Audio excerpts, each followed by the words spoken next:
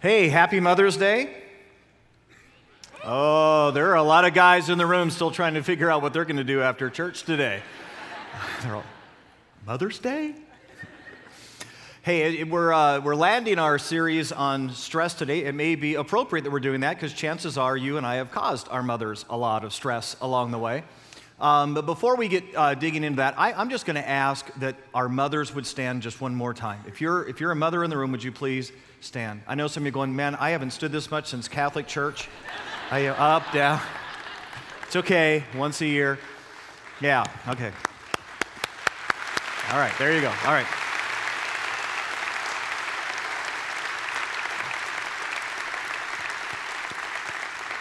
Whoa, stay standing. I saw you try to sit. All right, so I simply, as your pastor, want to speak honor to you. Because the truth is, there have been a bunch of times that you have been the hand of God in our lives. You've said to us the thing that we needed to hear. You've said in silence sometimes when we weren't ready to hear it. You've encouraged us and filled us with courage in moments when we needed to move forward. And you've held us in moments when our hearts were terrified. And I just want to say thank you. And we honor you for being moms. I'd like the rest of us, everybody else, to stand. And here's what I'd like for you to do. I'd like for you, if you're near a mom, to put your hand on the shoulder of a mom. We're going to pray for moms. This is the one time in church you can touch a strange lady, and it's okay. If you're too far away, you can just put your hand out toward a mom. And we're just going to pray blessing on our moms today. Let's just do that. Dear Lord Jesus, thank you. God, you knew us, and you knew how we were wired, and you knew that a huge, pivotal moment in our lives would be our moms. And God, we just pray blessing on these ladies. We ask, God, that you would bless them in the measure that they have blessed us. Thank you for moms. In Jesus' precious name, amen. Okay. So we're going to unpack this last message on stress. And there's a chance that if you were with us last week, you walked out of here and you went, Lynn, thanks for nothing.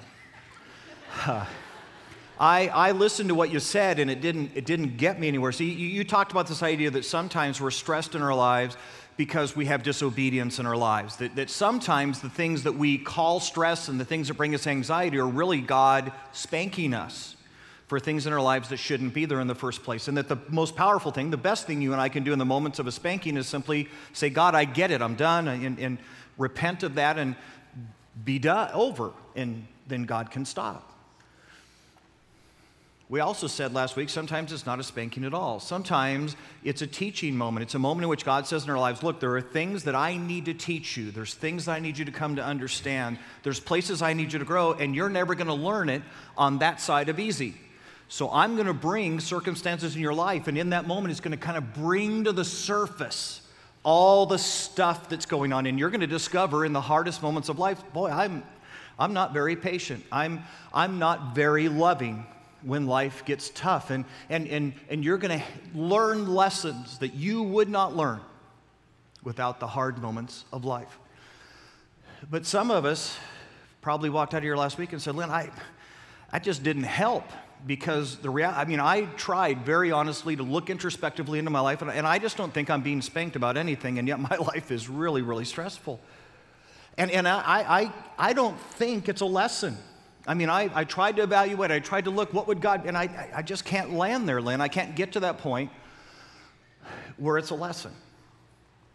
And my question, the thing that I need help with today in this topic of stress is, what do you do in those moments in life when God walks you right up to a dead end? In other words, you've been living in obedience, you've been doing what you know you're supposed to do, so it's not a spanking. You can't perceive that there's any new lesson going on, but the truth is, it's a dead end. That if something doesn't happen, if something doesn't change, the wheels are going to come off. And now we're stressed. We're just to the top of our heads going, I don't get it.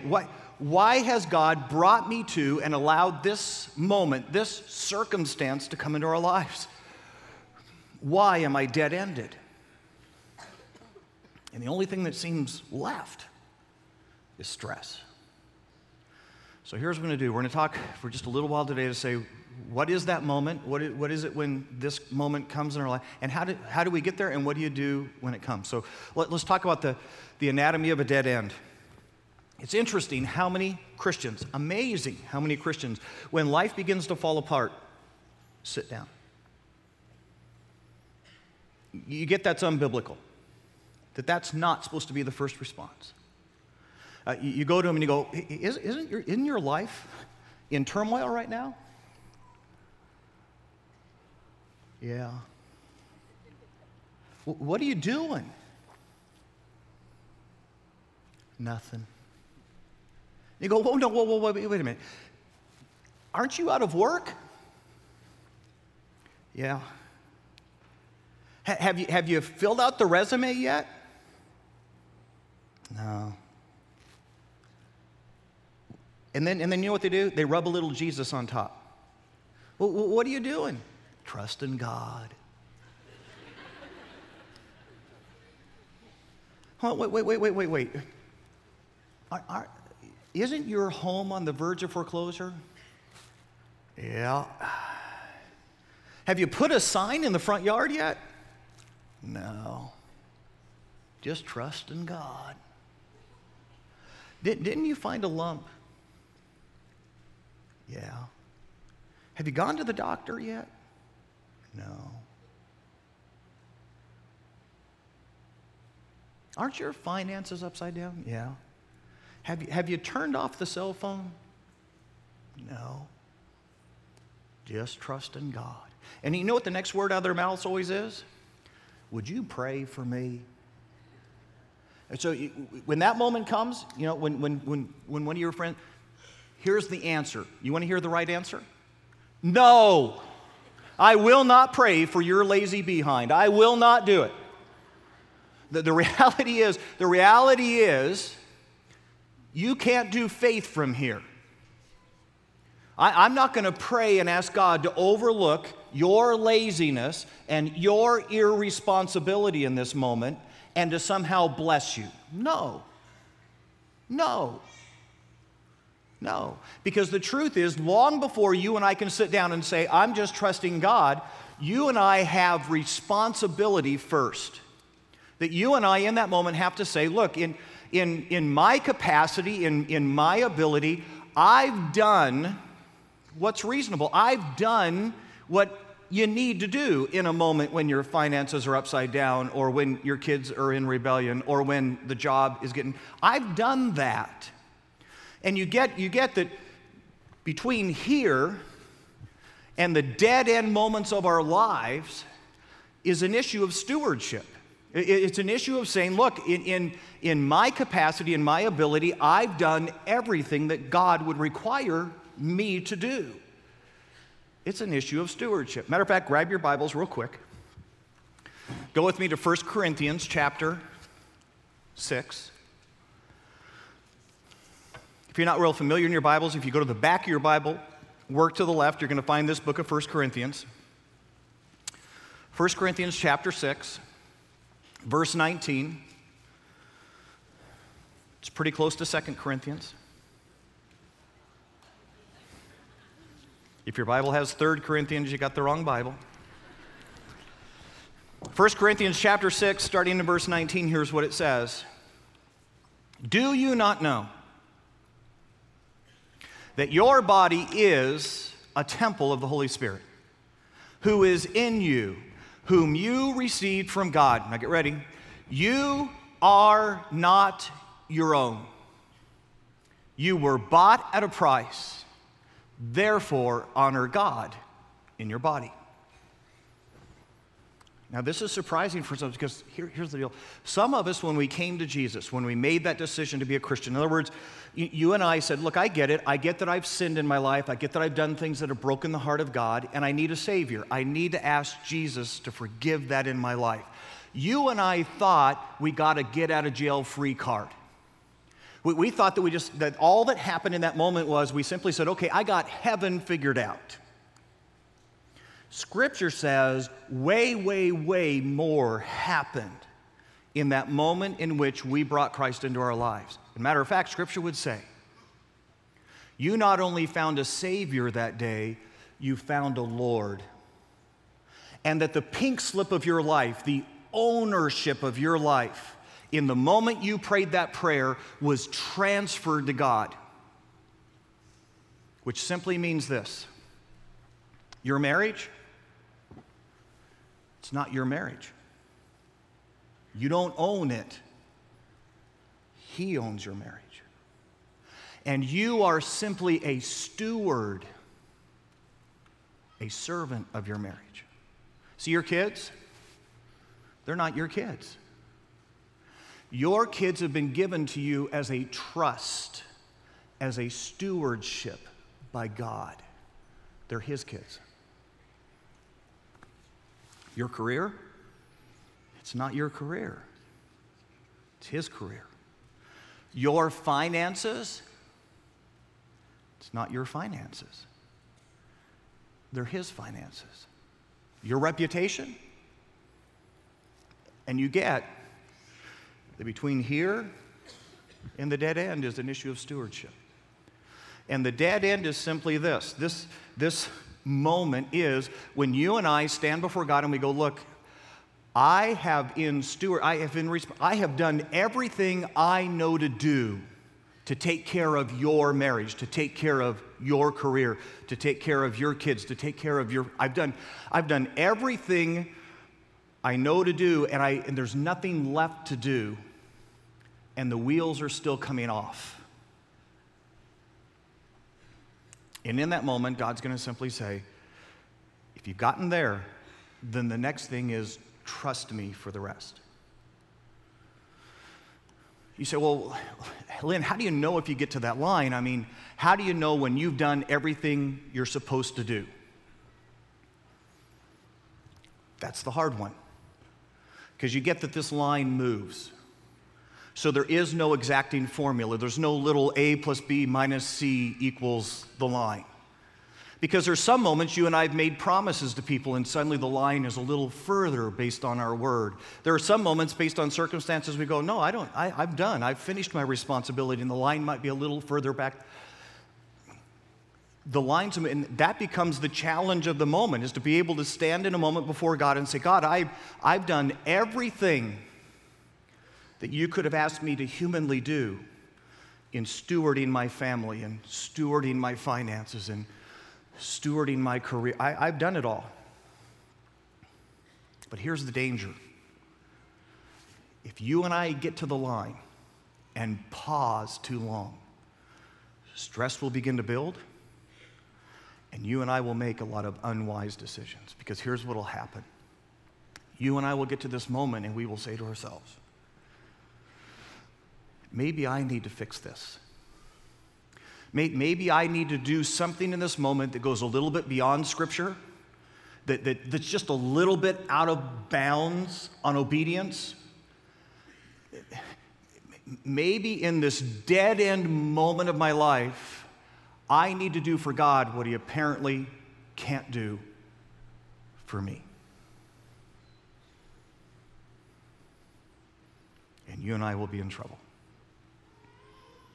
You and I will be in trouble if we stop on this side of the line and never get to the side of trust in Him. So grab your Bibles this morning, because there's an amazing, amazing passage in Scripture where 3 young men get right up to the dead end.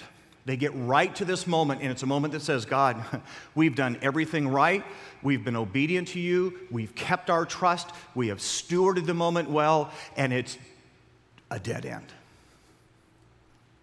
And now what? And what they do next gives you and I the answer. So grab your Bibles, go with me to the book of Daniel. Daniel chapter 3. And again, if you're not real familiar, if you go smack dab in the middle of your Bible, chances are you're going to find Psalms or Proverbs. Go to the right. Isaiah, Jeremiah, Ezekiel, Daniel. Daniel chapter 3. Okay, so let me give you some background as we're getting there. The story of Daniel chapter 3 is the story of Shadrach, Meshach, and Abednego.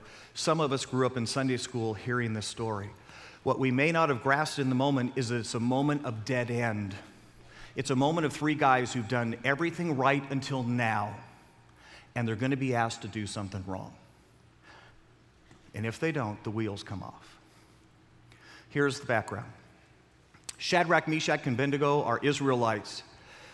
The nation of Babylon has come down. They've invaded Israel, and they have dragged off back to Babylon the best young men and the best young women. They've done this because they realize in the moment that it's going to be really hard to rule all these lands, all these provinces that we have conquered. So here's what we'll do. We will take their children back to Babylon with us. They won't dare attack us when their children are with us. They then enroll those bright and shining ones, the best of the boys, the best of the girls, in Babylon Tech. The idea is simply this. Look. We're going to teach you how to be great Babylonians. Shadrach, Meshach, and Abednego find themselves in Babylon. In this moment, King Nebuchadnezzar puts out a decree, and an idol is built out in an open plain where everybody from every direction can see it. The Bible tells us it's 90 feet high, 9 feet wide. We don't know what the image is. We don't know if it's one of the many Babylonian gods. We don't know if it's an image of Nebuchadnezzar himself. But Nebuchadnezzar basically puts out the decree that says, when you hear the flute, the harp, the lyre, whatever musical instrument we can find, we're all going to play it in the same moment. And when you hear that going on, everybody is to bow down to my idol. Some of us go, man, that's pretty arrogant. Actually, it's genius. You get what Nebuchadnezzar is trying to do. He's saying, look, you guys have come from a lot of different cultures. You come from a lot of different lands. And it's okay. You can bring your customs. You can bring your religion with you. It's all right. It's all right. As long as you know this, that no matter what you believe, no matter what you trust, no matter what your custom is, your life belongs to me. So we're just going to do a little test. We're just going to have this moment. We're going to play the flute, the lyre, the harp, and in that moment, if you bow down, we're all okay. Because in that moment, what you'll be saying, what we'll all know is, no matter what you believe, no matter what your background is, no matter what your culture is, you know this, that ultimately, your life is in my hands. And we'll be okay. So they do, and the instruments begin to play.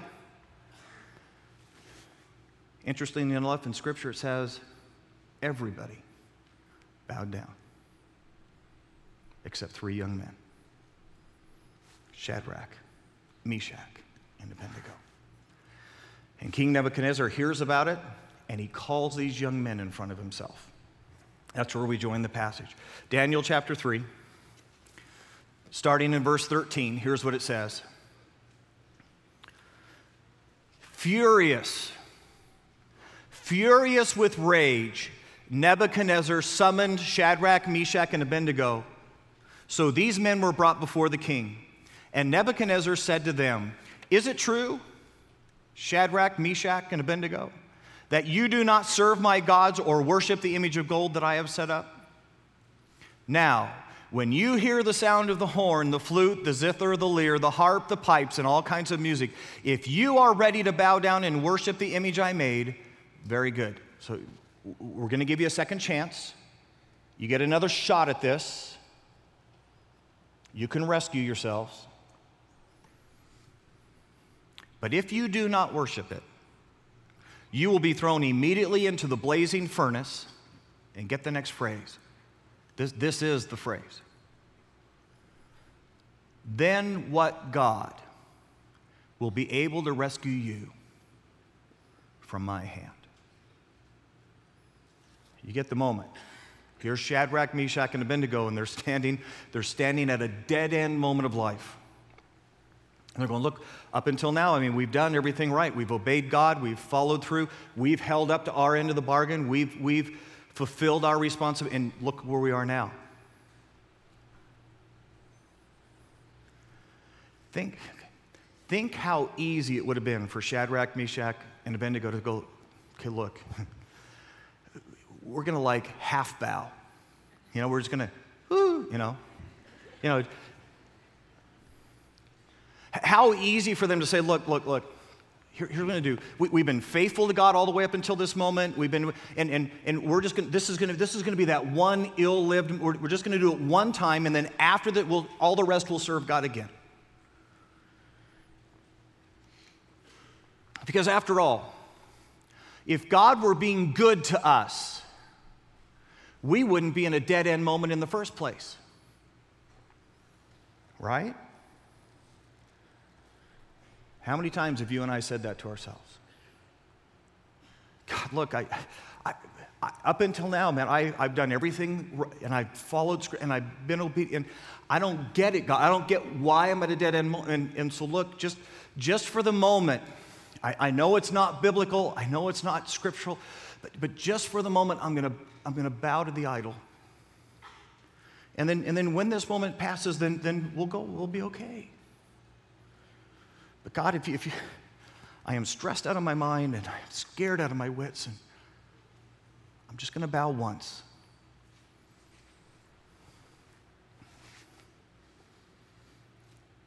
It's you and I filling out the loan application. And there's the box.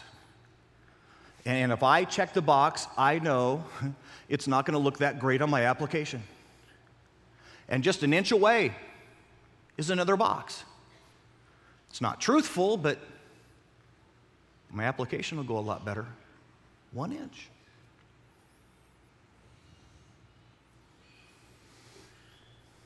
It's me in the midst of my finances.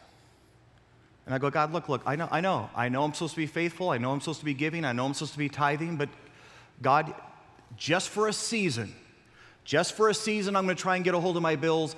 And then after that's over, then I'll be faithful again.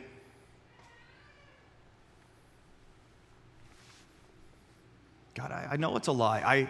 It's not a very big lie. It's a fairly white lie, but that lie gets me out of trouble. That lie tips the scales. That lie saves a lot of pain.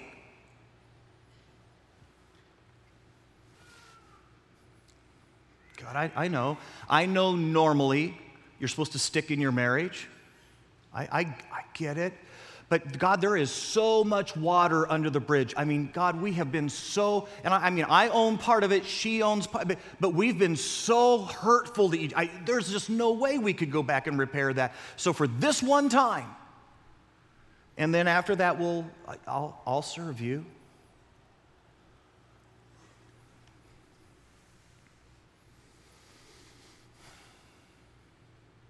It's pretty easy in our lives, isn't it?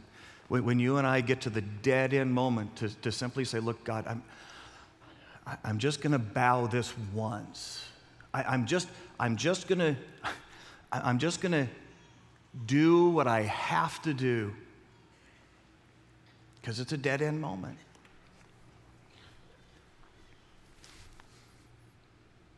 Let me ask you a question.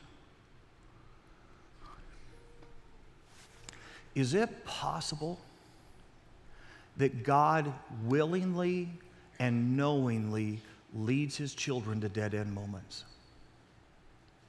Is it possible that in the midst of you and I being faithful, and in the midst of you and I being obedient, in the midst of you and I doing exactly, that God would lead us up to a moment that says, either bow to the idol, either do what you know you're not supposed to do, either live this moment in reckless disobedience, fix it yourself, or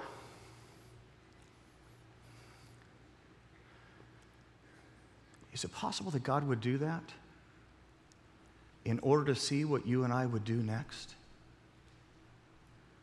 What his children would do with a dead-end moment?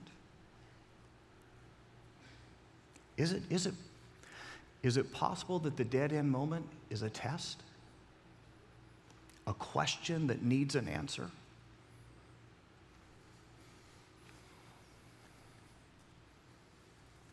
Read what these young men decide to do. Verse 16. Shadrach, Meshach, and Abednego replied to the king, "O Nebuchadnezzar, We do not need to defend ourselves before you in this matter. If we are thrown into the blazing furnace, the God we serve is able to save us from it. He will rescue us out of your hand, O King. Get the next phrase. But even if he doesn't, we want you to know we will not serve your gods or worship the image of gold that you have set up. You get what these young men just said. They said, King, look, we don't know why we're here. We don't get it. We've not done anything wrong. We've done only what is right. But in a dead-end moment, we won't bow to an idol. We're not going to take this moment and take life in our hands and justify one moment of disobedience to... No. And you ready for this? Because we would rather step into the fire with God than to live this moment in our own strength without God. We would rather take whatever comes next with God than manipulate this moment with our own hands.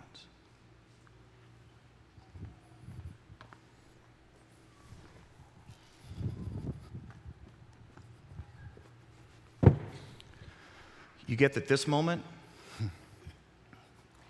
this is the moment you and I get to trust.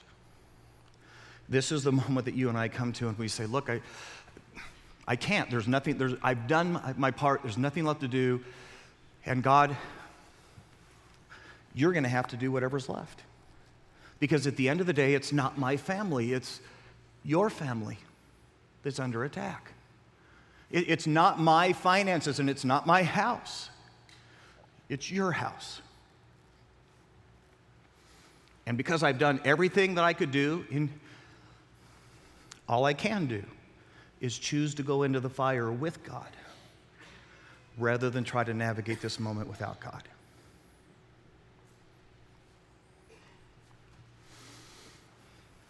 I wish I could tell you how many times in the last 12 months, with finances being where our finances have been as a church, and layoffs that we've gone through, workloads that have gone up to our eyeballs, how many times I've come up to this line and just thought, boy, if I could just tweak something, if I could twist, if I could find some. And how many times I've had to step across and simply say, God, as best I get, I have stewarded this thing well. And it's not my church. It's your church. So whatever's going to happen next, you got to do it. Because I'd rather be in the fire with God than trying to manipulate this moment without Him.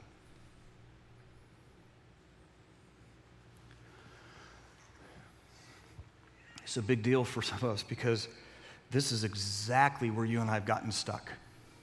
You and I have come to this moment, and in that moment, we said, God, you just don't get how lonely I am. And I know I'm not supposed to be dating him. I know I'm not supposed to be dating her, but just until the right one comes along.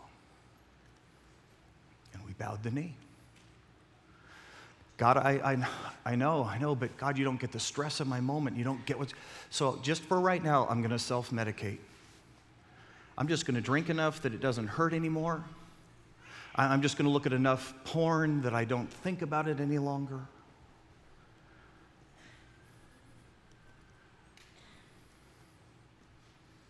And the answer? The answer, you and I need to repent.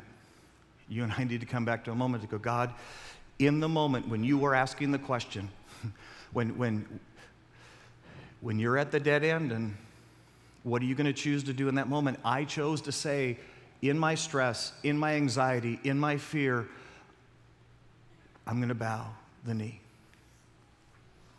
And I should have said, I'd rather be in the fire with God than out of the fire in my own strength.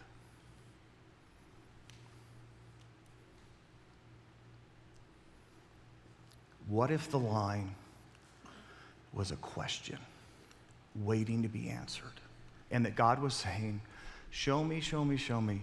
that I can trust you with what I've already given you, so that I know I can trust you with more. Let's bow our heads. Dear Lord Jesus, we simply come before you this morning. And we just want to say out loud, you are a God who on occasion walks your children up to a dead end, who says to them, I need to know what you'll do when you've done everything you're supposed to do. When you stand on the brink and the wheels coming off is what looks like is next. Will you step into the fire with me? Or will you choose to do life without me? And God, some of us in this room need to come back to the line and say, I bowed the knee. I did the thing I said I would never do. I broke promises that I had given. I disobeyed because I said, when things get better, then I'll go back to obeying again. And in the midst of my stress, in the midst of my anxiety, I bowed the knee. And I choose differently this time. I choose to be in the fire with my God instead of out of the fire without him. Hear our promise. Hear our pledge. In Jesus' name, amen.